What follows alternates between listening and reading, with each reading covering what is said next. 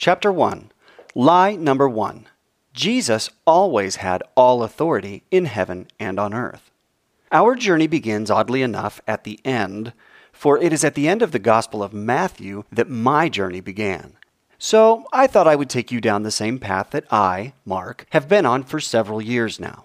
Arguably, one of the most important places in the Gospel of Matthew is the 28th chapter, verses 18 through 20.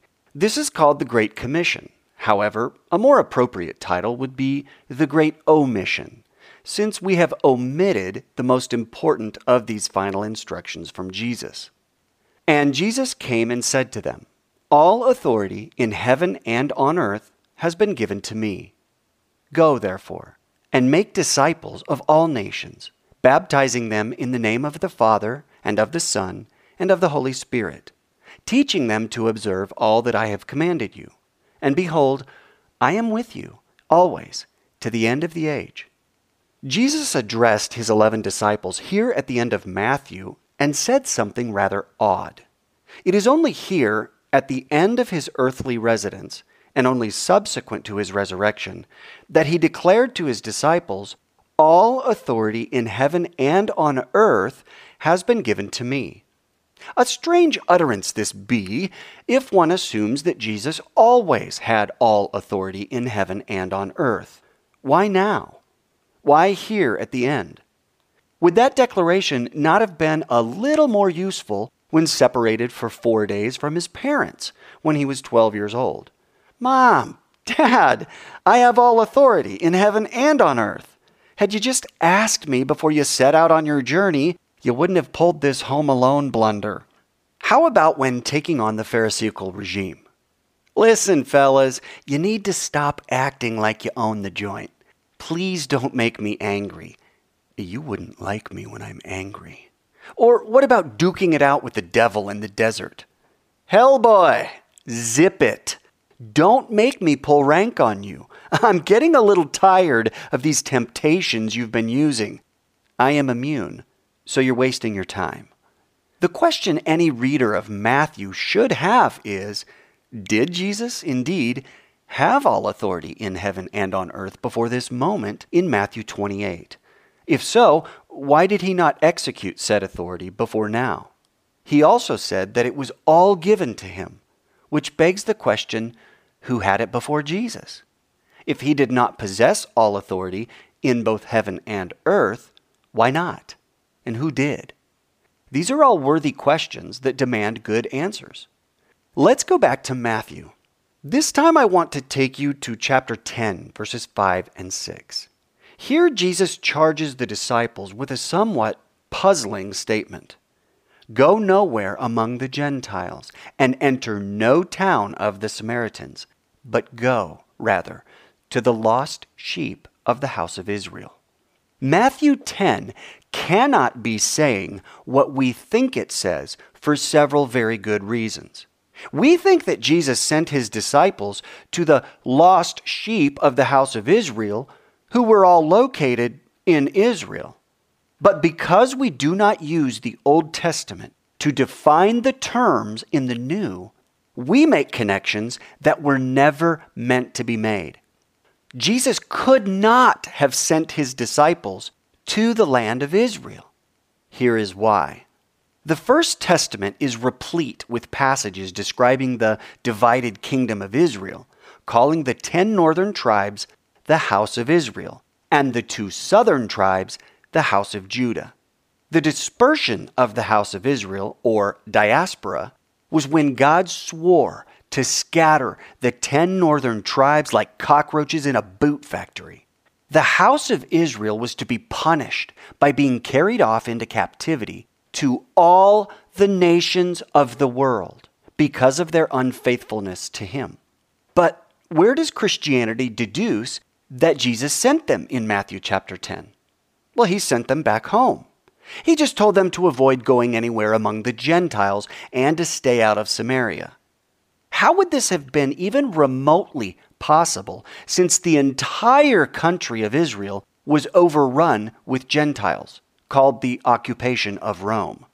God said that the house of Israel were the unfaithful, judged, 10 northern tribes that were scattered to all the nations. Leviticus 26, Deuteronomy 4, Isaiah 33, all through Jeremiah, Ezekiel, Joel, Habakkuk, and Zechariah. But Jesus said to go nowhere among the Gentiles, which included Samaria. Can you appreciate how confusing this would be to a Christian reading Matthew's account of Jesus sending his 12 disciples out to preach? So what was Jesus talking about? Who and where were the folks whom Jesus sent his disciples out to find? The word that the Lord spoke concerning Babylon, concerning the land of the Chaldeans, by Jeremiah the prophet. Declare among the nations and proclaim. Set up a banner and proclaim. Conceal it not and say, Babylon is taken. Bel is put to shame. Merodach is dismayed. Her images are put to shame. Her idols are dismayed. For out of the north a nation has come up against her, which shall make her land a desolation, and none shall dwell in it. Both man and beast shall flee away.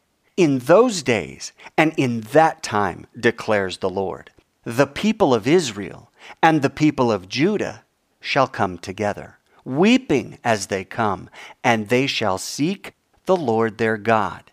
They shall ask the way to Zion, with faces turned toward it, saying, Come, let us join ourselves to the Lord in an everlasting covenant that will not be forgotten. My people have been lost sheep. Their shepherds have led them astray, turning them away on the mountains. From mountain to hill they have gone. They have forgotten their fold. All who found them have devoured them, and their enemies have said, We are not guilty, for they have sinned against the Lord, their habitation of righteousness, the Lord, the hope of their fathers. Jeremiah chapter 50, verses 1 through 7. So were the lost sheep of the house of Israel those who were scattered at one time, but who had since migrated back to the land of Israel? Were the lost sheep of the house of Israel another name for a Jewish person in Jesus' vocabulary? Or was a lost sheep of the house of Israel someone who was a descendant of one of the lost 10 tribes of Israel, but who loved the Lord God and desired to join himself to the Lord in an everlasting covenant that will never be forgotten, as Jeremiah chapter 50 clearly states? This charge that Jesus gave his disciples in Matthew chapter 10 verses 5 through 15 needs clarification and or explanation, as it directly contradicts the continued instructions beginning in verse 16 and continuing through verse 23. Jesus sent the 12 out to the lost sheep of the house of Israel, bidding them not to go anywhere among the Gentiles. Then in verse 18, they will be dragged before governors and kings and the Gentiles. Furthermore, the text never actually says that the 12 left on their journey, nor does it say they ever came back. Suddenly, in chapter 12, they all appear in a grain field plucking heads of grain, and Jesus is being questioned by the Pharisees. When did they come back? Where's the report? Mark chapter 6 says they left and returned. Luke chapter 9 says they left and returned. Luke chapter 10 says that 72 disciples left and returned. In each of these texts, the disciples left, returned, and reported to Jesus. Only in Matthew 10 is there no record of their departure, return, or report. Matthew 10 sounds an awful lot like it belongs between verses 8 and 9 of Acts chapter 1, or directly following Matthew chapter 28 and verse 20. Whatever the case may be, there is no doubt that this exclusivist dispatch here in Matthew 10 did not sit well with Christians in latter centuries who did not consider themselves Jewish or even part of Israel. As fortune would have it, 18 chapters later, Jesus reversed this narrow mandate to include all of those little Gentiles he snubbed earlier in the account. If Jesus held all authority in heaven and on earth back in chapter 10 of Matthew, why did he not permit the 12 to go at that time beyond the borders of Israel and into the domain of the Gentiles? He obviously deemed the 12 disciples sufficiently prepared to go into many parts of their own country, just not to the Gentiles' arena? Any number of speculations and arguments could be made as to why Jesus waited until after his resurrection to send the disciples out amongst the foreign nations, or the Gentiles. However, there is one reason that he clearly gave to preface this seemingly novel deployment into foreign lands. All authority in heaven and on earth has been given to me. Therefore, this must have been fairly important because it is the context inside of which Jesus charged the disciples with everything else he was about to say. Go on! This town ain't big enough for the 11 of you. Go and make disciples of all the rest of the world. Baptize them in the 3 names and teach them what I've taught you. I ain't going nowhere. Now go on, get! Well, something happened between Matthew chapters 10 and 28 which drastically expanded the limits from the borders of Israel to the 4 corners of the earth. But what? Let us zoom in carefully to what happened and why, because it's all about authority. The keymaster. Let's talk about authority. Keys have been a symbol of authority, not just in the Hebrew mind, but much closer to home in the American mind for as long as both cultures have inhabited their lands. Remember those old black and white TV shows where some character would do something heroic or save the day? He or she would be honored in a special procession, complete with a ceremony where the mayor of the town would give the hero a larger-than-life key to the city. Ask yourself, what did that key actually do? Was it to open a novelty oversized lock on a cartoonishly huge door? Of course not. It was a symbol. But a symbol of what? The World Wide Web claims that the key to the city idea originated in medieval times, and that it allowed free access into and out of a walled city by the holder of the key. Free access into and out of a place is another way of describing authority. If I hold the key to the city, I have authority over certain aspects of that city, whether ingress or egress, safety or security. I hold a measure of authority that the average bear does not. Let us go back to the text to find out what Jesus meant by all authority in heaven and on earth. Revelation chapter 1, verses 17 and 18 records the following. When I saw him, I fell at his feet as though dead. But he laid his right hand on me, saying, Fear not. I am the first and the last and the living one. I died, and behold, I am alive forevermore. And I have the keys of death and Hades. Emphasis mine. Here in John's vision of Judgment Day, Jesus holds the keys of death and Hades. Despite what you've been taught, these keys are very likely real keys that open real doors. But they are also something more. What do they afford the key bearer? Access. Access equals authority. Jesus now has the authority to open and close the 2 gates. Death, the first gate, must be a portal that is locked in some way, presumably from the outside. When Jesus was raised from the dead, he literally walked out of death, but he was still in the place of the dead called Sheol in Hebrew, Hades in Greek. Both words describe the same place where the dead go. Jesus was able to walk out of Hades without any sort of tether, something which no other person in all of history was able to do. You see, when someone died, as recorded in the Bible, and she was raised to life, She was not resurrected in the strictest sense of the word, but merely resuscitated. What is meant by resuscitated? What I mean is a temporary reanimation of the person, because whomever was raised from the dead always died again. Lazarus in John 11 died again. The widow's son that Elijah raised died again. So did the young man that Jesus raised from the dead in the little town of Nain. Gazelle, or Dorcas, was reanimated in Acts, but she, no doubt, died again. None of the aforementioned were truly resurrected from the dead with new bodies not made with human hands. 2 Corinthians 5:1 and 2. So, how did Jesus get the keys to death and Hades?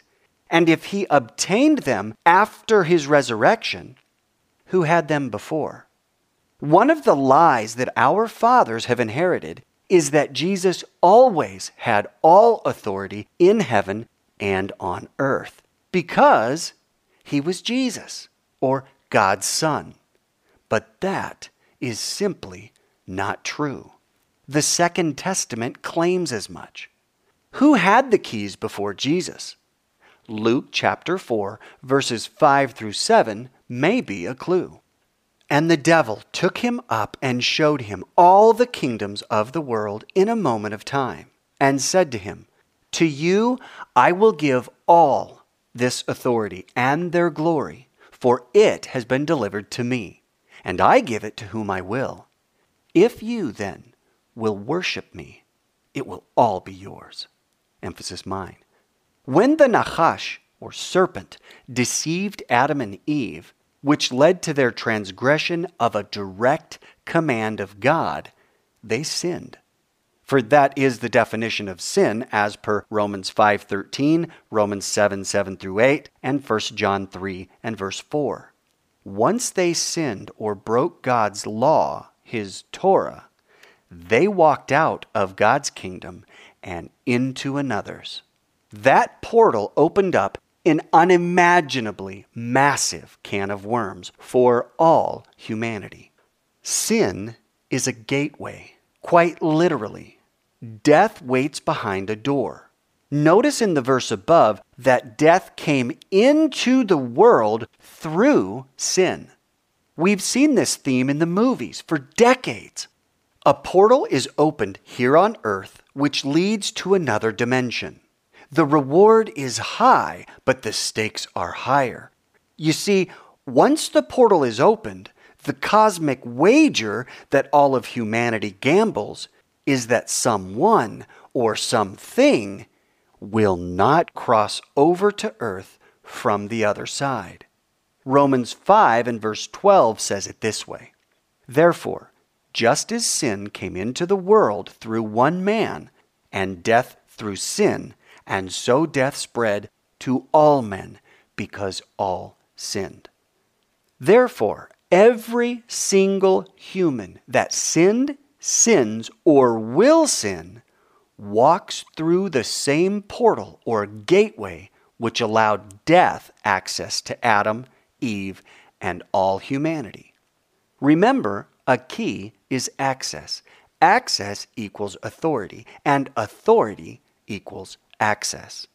When Adam and Eve gave their authority or access to the devil rather than to God by obeying one lawgiver over the other, they genuinely handed the key to the devil who opened the locked door so that death could destroy all humanity.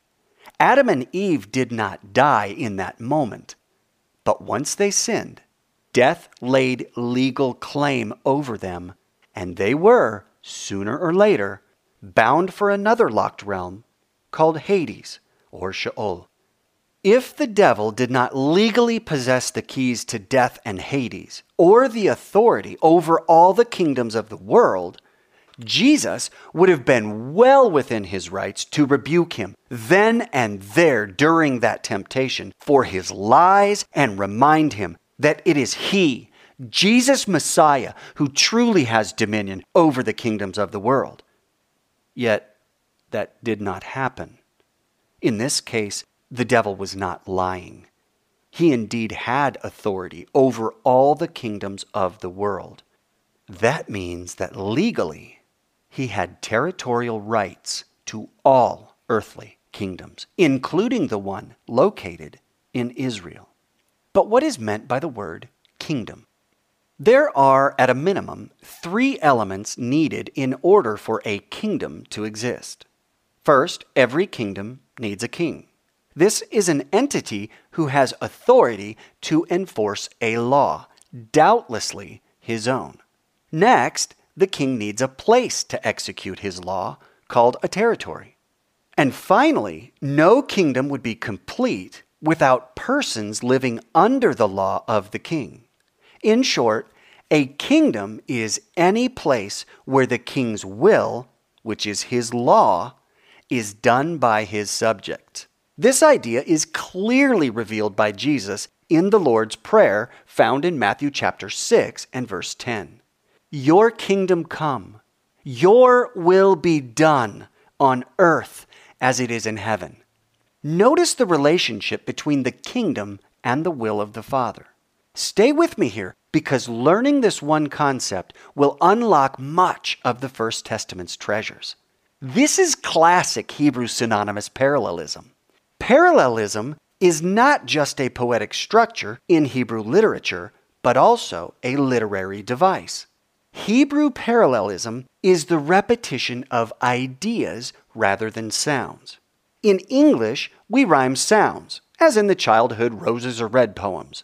Roses are red, violets are blue. Some poems rhyme, but this one doesn't. That would be a violation of the rhyming technique, and that's why it's funny. It should be, roses are red, violets are blue, honey is sweet, and so are you.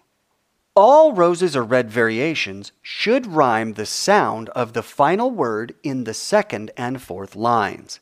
Hebrew parallelism does not rhyme sounds.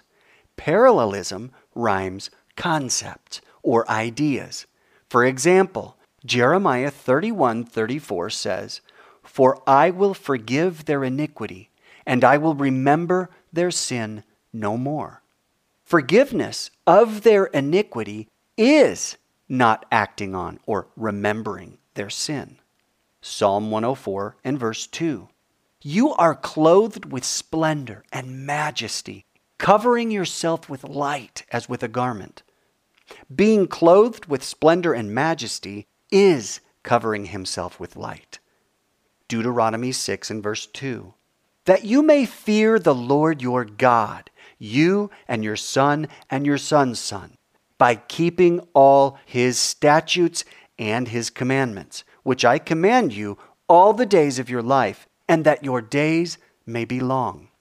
I've been asked many times in my life what it means to fear God. Here, it is actually defined for us. To fear God is to keep his commands. Now, read Jesus' prayer again in Matthew chapter 6, verse 10.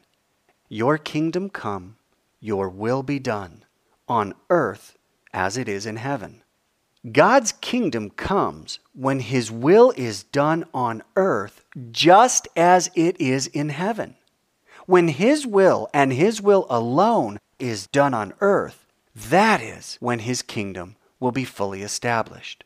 Therefore, the kingdoms of the world to which the devil referred in Luke 4 cannot be geographical, but rather spiritual. In Luke 4, the devil's will is being done everywhere that God's will is not. When God's will is done by you or me, we bring the kingdom of God to earth in actuality.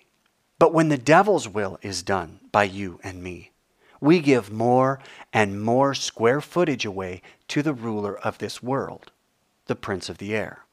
Every human being is a son or daughter of Adam. That just means that he or she is one like Adam, also known as a human being.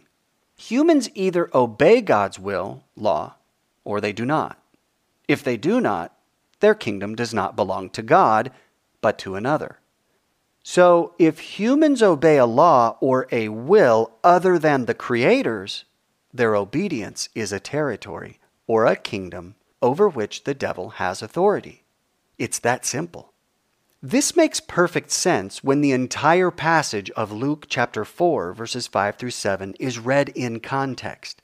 You see, the devil will give the authority over the destinies of all peoples in all kingdoms over which he currently has control, if Jesus will simply give his authority of the kingdom of heaven over to him. He would do this by worshiping the devil. To worship the devil would simply be to do his will.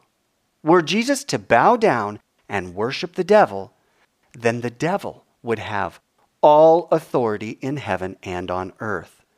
And friends, the future of this world would be a terrifying realm of atrocity upon atrocity without a shred of hope.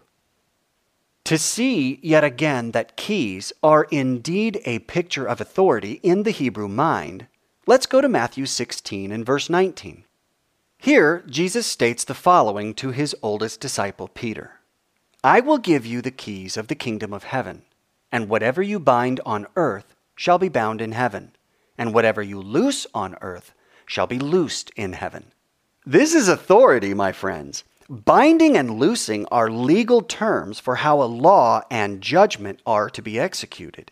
In the Sermon on the Mount, Jesus uses the same term, loosing, that was translated relaxes, as in whoever relaxes one of the least of these commandments and teaches others to do the same will be called least among those in the kingdom of heaven. How do you loose a commandment? Easy. You soften or weaken it to a point that you may define it however you like. The keys of the kingdom of heaven. The access or keys to which Jesus is referring in Matthew 16 is a reference to the authority that Jesus is leaving with Peter, specifically regarding halakha, which is a Hebrew word meaning a path that one walks. It seems that Jesus is telling Peter that he will be instrumental in legal rulings based wholly upon Jesus' interpretation and teaching of how to walk out the Torah in daily life. Where do we get this? We get this from Matthew chapters 5 through 7, which is also known as the Sermon on the Mount.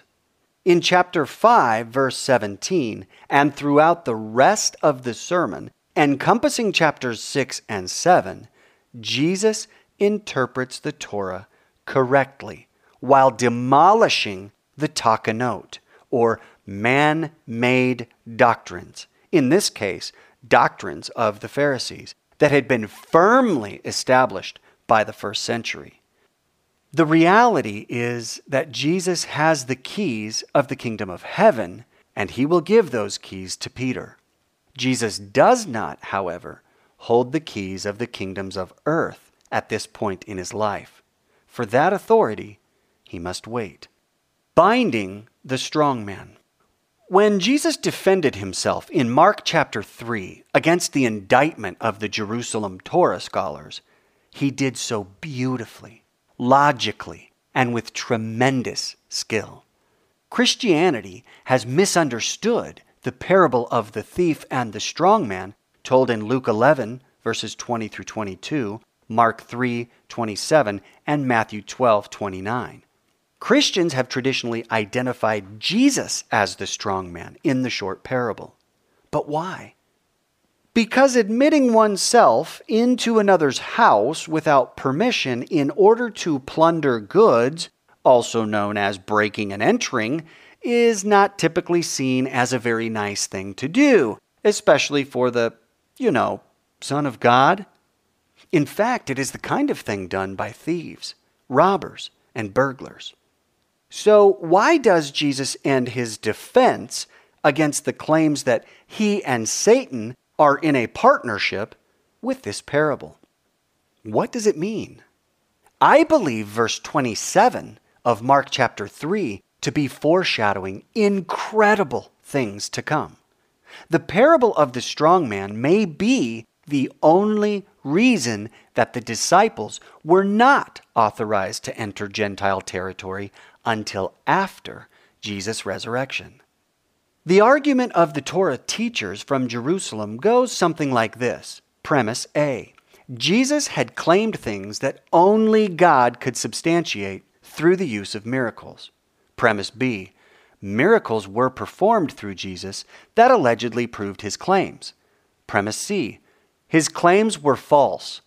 Conclusion: therefore, his miracles were not from God, but from Satan. Jesus' defense. Satan cannot defeat himself. A house that is divided cannot stand. Premise B. Demons were cast out. Premise C. If Satan cast out Satan, his house is divided. Conclusion: therefore, Jesus was not working with Satan, but with God. Parable breakdown. Strong man equals Satan. Strong man's house, Satan's authority, that which he currently rules. Binding the strong man, rendering Satan impotent. Plunder, releasing or reclaiming that which belongs to another. Goods, those are the people. Jesus said no one can enter a strong man's house, Satan's territory, unless he first binds the strong man. That is, unless he first binds Satan. Jesus will not only enter Satan's territory, but he will bind him and render him powerless. Only then can the robber plunder his goods.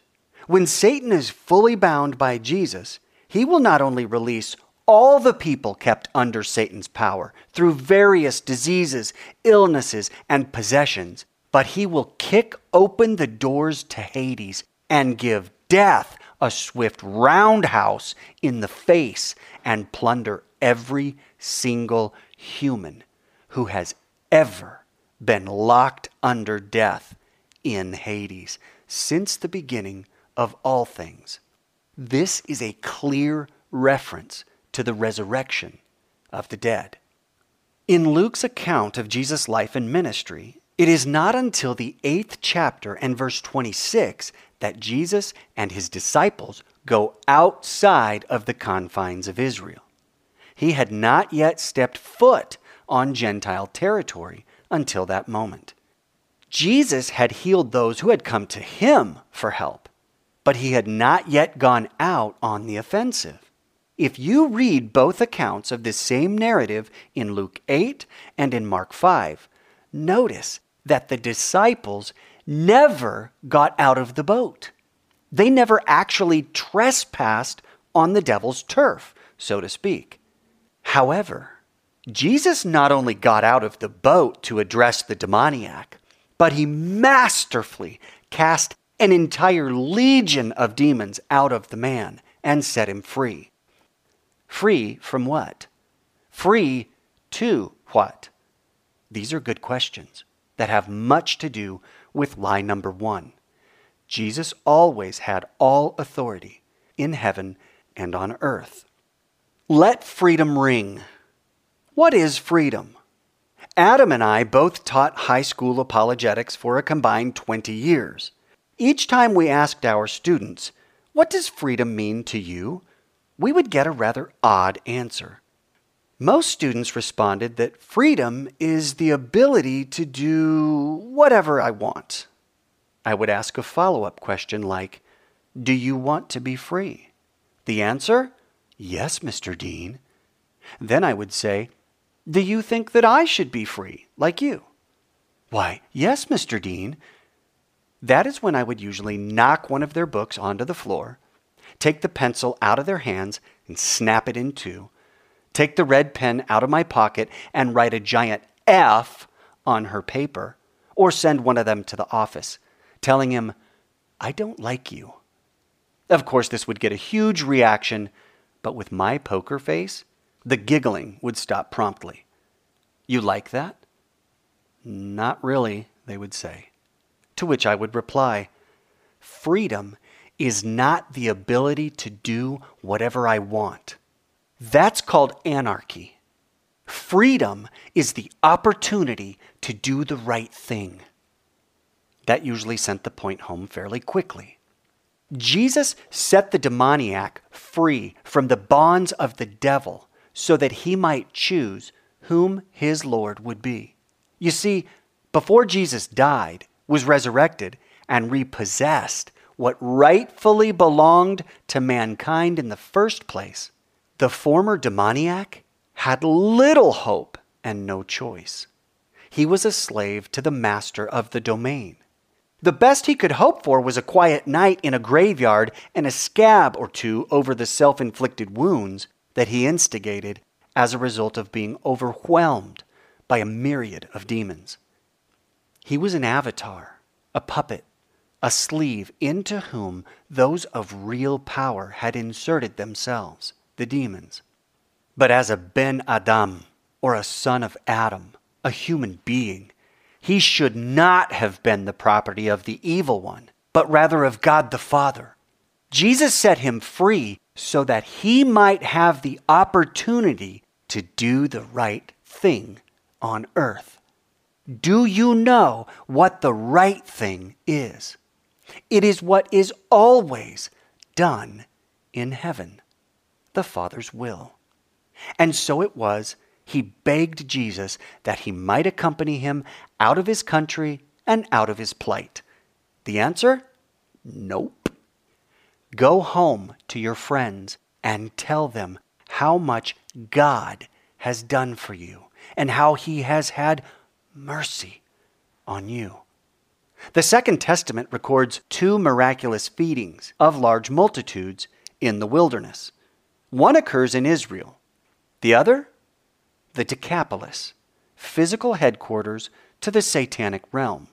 It is where Mount Hermon is, and it is where the 10 cities, Decapolis, the Decapolis, were located, that lived exactly opposite the way that God instructed. 4,000 men were present at that miraculous feeding. I suppose at least 3,000 women and just as many children were also present. Jesus fed them all with 7 loaves and a few small fish. Your question and mine should be, why would upwards of 10,000 people follow a small-town itinerant Jewish rabbi whom they've never seen or heard into the wilderness? Unless they had heard that the really weird guy, the one who used to live in the tombs, was healed. He's sacking groceries at the supermarket. The same one. He's lucid, pleasant, and he can't stop talking about this Jesus character who changed his entire life. Jesus is the one human in all of history that had the only legal right to trespass onto the devil's territory.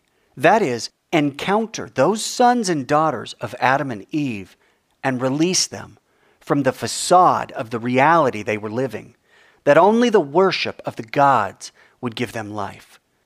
Of course, any god other than the one true God is nothing more than a demon in the gang of evil spirits playing for the other side. Remember, if you do anyone else's will other than God's, you do not reside in the kingdom of heaven. Peter? Oh, he transgressed the Torah. Andrew? He broke the law of Moses. Philip? Lawbreaker. Thomas? Sinner. Judas? Transgressor of the law. In fact, not one of Jesus' disciples was not guilty of breaking God's commands. Yet their will, their desire, was to do God's will. How were the disciples any different from any other resident of the Galilee or of Judea? They were not any different. But what separated those living in Israel from those living in the rest of the world was their desire to do the will of God. That is, to keep God's commands. The rest of the world had either no knowledge of those commands or no desire to keep them, having been blinded by a perception that their gods would save them and bring them life. Jesus did not always have all authority in heaven and on earth. So why did Jesus not send out the 12 before his resurrection? It is my opinion that only subsequent to Jesus' resurrection, through the binding of the strong man and in the defeat of death, did Jesus legally take back the keys that Adam and Eve relinquished to the serpent, the keys being their dominion and authority over the whole earth, the selfsame authority that God originally gave to them in Genesis 1 and verse 28. And God blessed them, and God said to them, "Be fruitful and multiply, and fill the earth and subdue it, and have dominion over the fish of the sea, and over the birds of the heavens, and over every living thing that moves on the earth." Emphasis mine. Why did Jesus state that all authority in heaven and on earth had been given to him? The answer may lie in the reason that before he took back the keys of the kingdoms of the earth from the devil, he could not legally send his disciples to the nations. But once he got the keys, the authority and access to the kingdoms of the earth that Adam and Eve once held, it was go time. Now he would set free those sold under sin to death. Now even the Gentiles would have a chance to choose who their king would be. For it is now Jesus and not the devil who holds the keys to death and Hades. This is why Jesus is able to promise life eternal in him and him alone.